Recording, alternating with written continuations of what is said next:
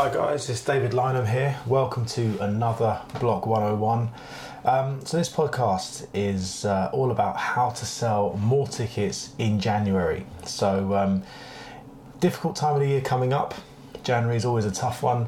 I think for football clubs in particular, it's going to be very dependent. You may well be in the middle of a promotion race, in which case sales are generally going to be okay. You may be in a situation where you're battling relegation, where things are not quite so easy.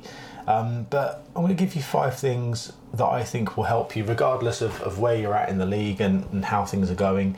Some general tips on, I think, how you can sell a little bit more in January, how you can be a bit more creative with getting people through the gates in what is often a difficult time of the month for most people.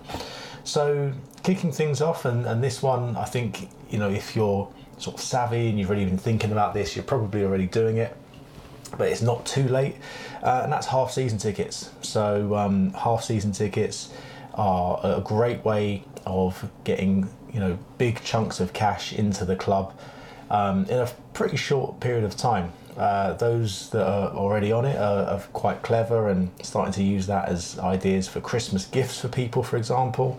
But it's still not too late. After Christmas, I'd still be pushing half-season tickets for the last 10 or so games, because you're still going to get people that will want to commit, particularly if the team are doing well and they don't want to miss the second half of the season. Now's their opportunity to commit for the rest of the season. The other thing with half-season tickets, which is often overlooked, is that renewal rate generally tends to be quite high. So if you get someone in now as a half-season ticket holder, there's a high chance of them converting then to a full season ticket next year when the renewal process starts. And so maybe we'll do another podcast on that and just making sure the timing is right around that, because done correctly, that can definitely work. I've seen in the past, sort of 90 to 100% renewal rates at some clubs for their half-season ticket holders. All right, so next one in the list, and I think this is really important, particularly for January, is bundles. 2 and 3 match bundles. People are absolutely killing it at the moment. Some of our clients are doing 2 and 3 match bundles for December and for January, and they are flying. So if you're not on that one already, jump on it, because it's definitely working. People love a bargain, they love a discount. I find this is a more elegant way than just an out-and-out discount or a code, and you'll have heard previous podcasts on my thoughts about discount codes. But I think bundles are a great way of, again, getting people to commit. It's fascinating actually looking at some of the attendance stats around this, because whilst people buy the 2 or 3 match bundles, they don't always attend all of the matches, which is almost free money for you as a club. So definitely worth looking at. Maybe, if you've not done it before, dip a toe in the water, start off with a 2 match bundle, see how it goes. But certainly in January, where people are looking for, sales, discounts, buying things as cheaply as they possibly can, bundles definitely seem to be the way forward. And you don't have to restrict that to matches as well. So you may have a case where you want to offer 2 matches and a piece of merchandise, for example. So there is a club we dealt with in the past have done something quite similar. They had a load of excess stock, let's say, and they included that in a bundle. It was a great way of getting rid of some of the stock that they didn't need. Fans were really happy because they were getting an extra piece of merch for their trouble, and they got a couple of matches in the process as well. So everyone benefited there.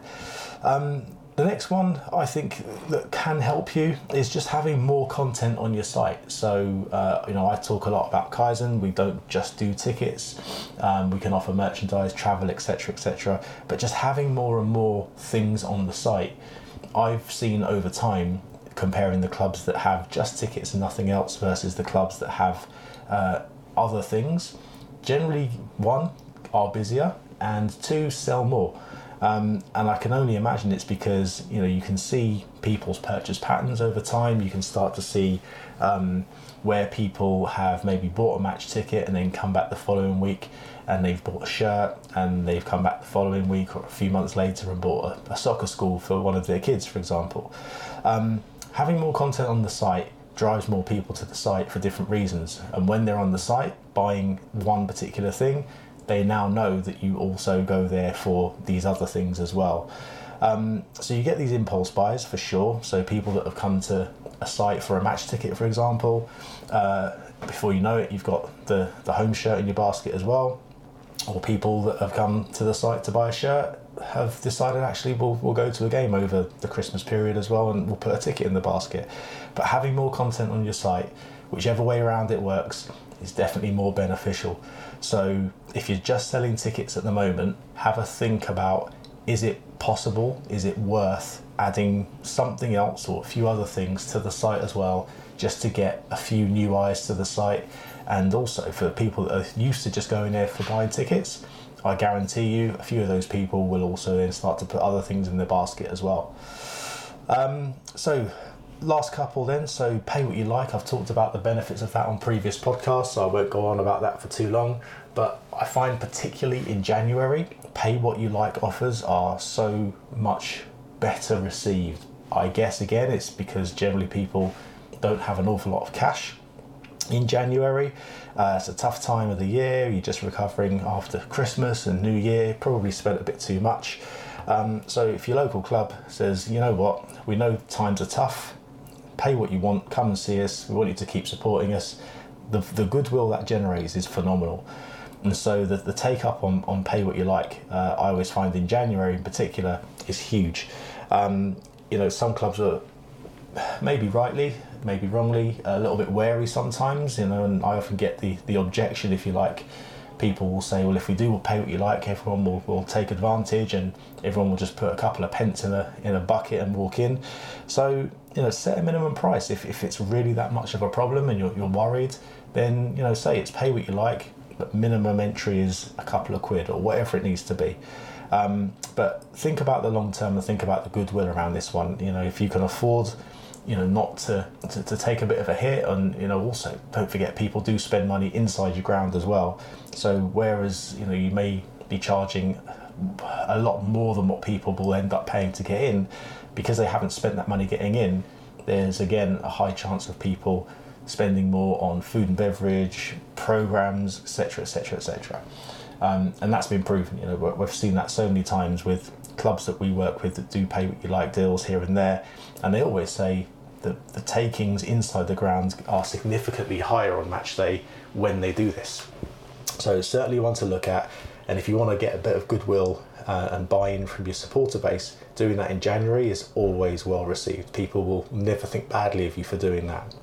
And then the final one, flash offers. So we've just had Black Friday, and I'm always amazed by the stats when you look at the activity over that Black Friday and the following weekend, just to see how much it generates, that short constrained period of time, how much activity we see on the site, how many sort of sales that go through that you wouldn't necessarily have gotten had there not been this whole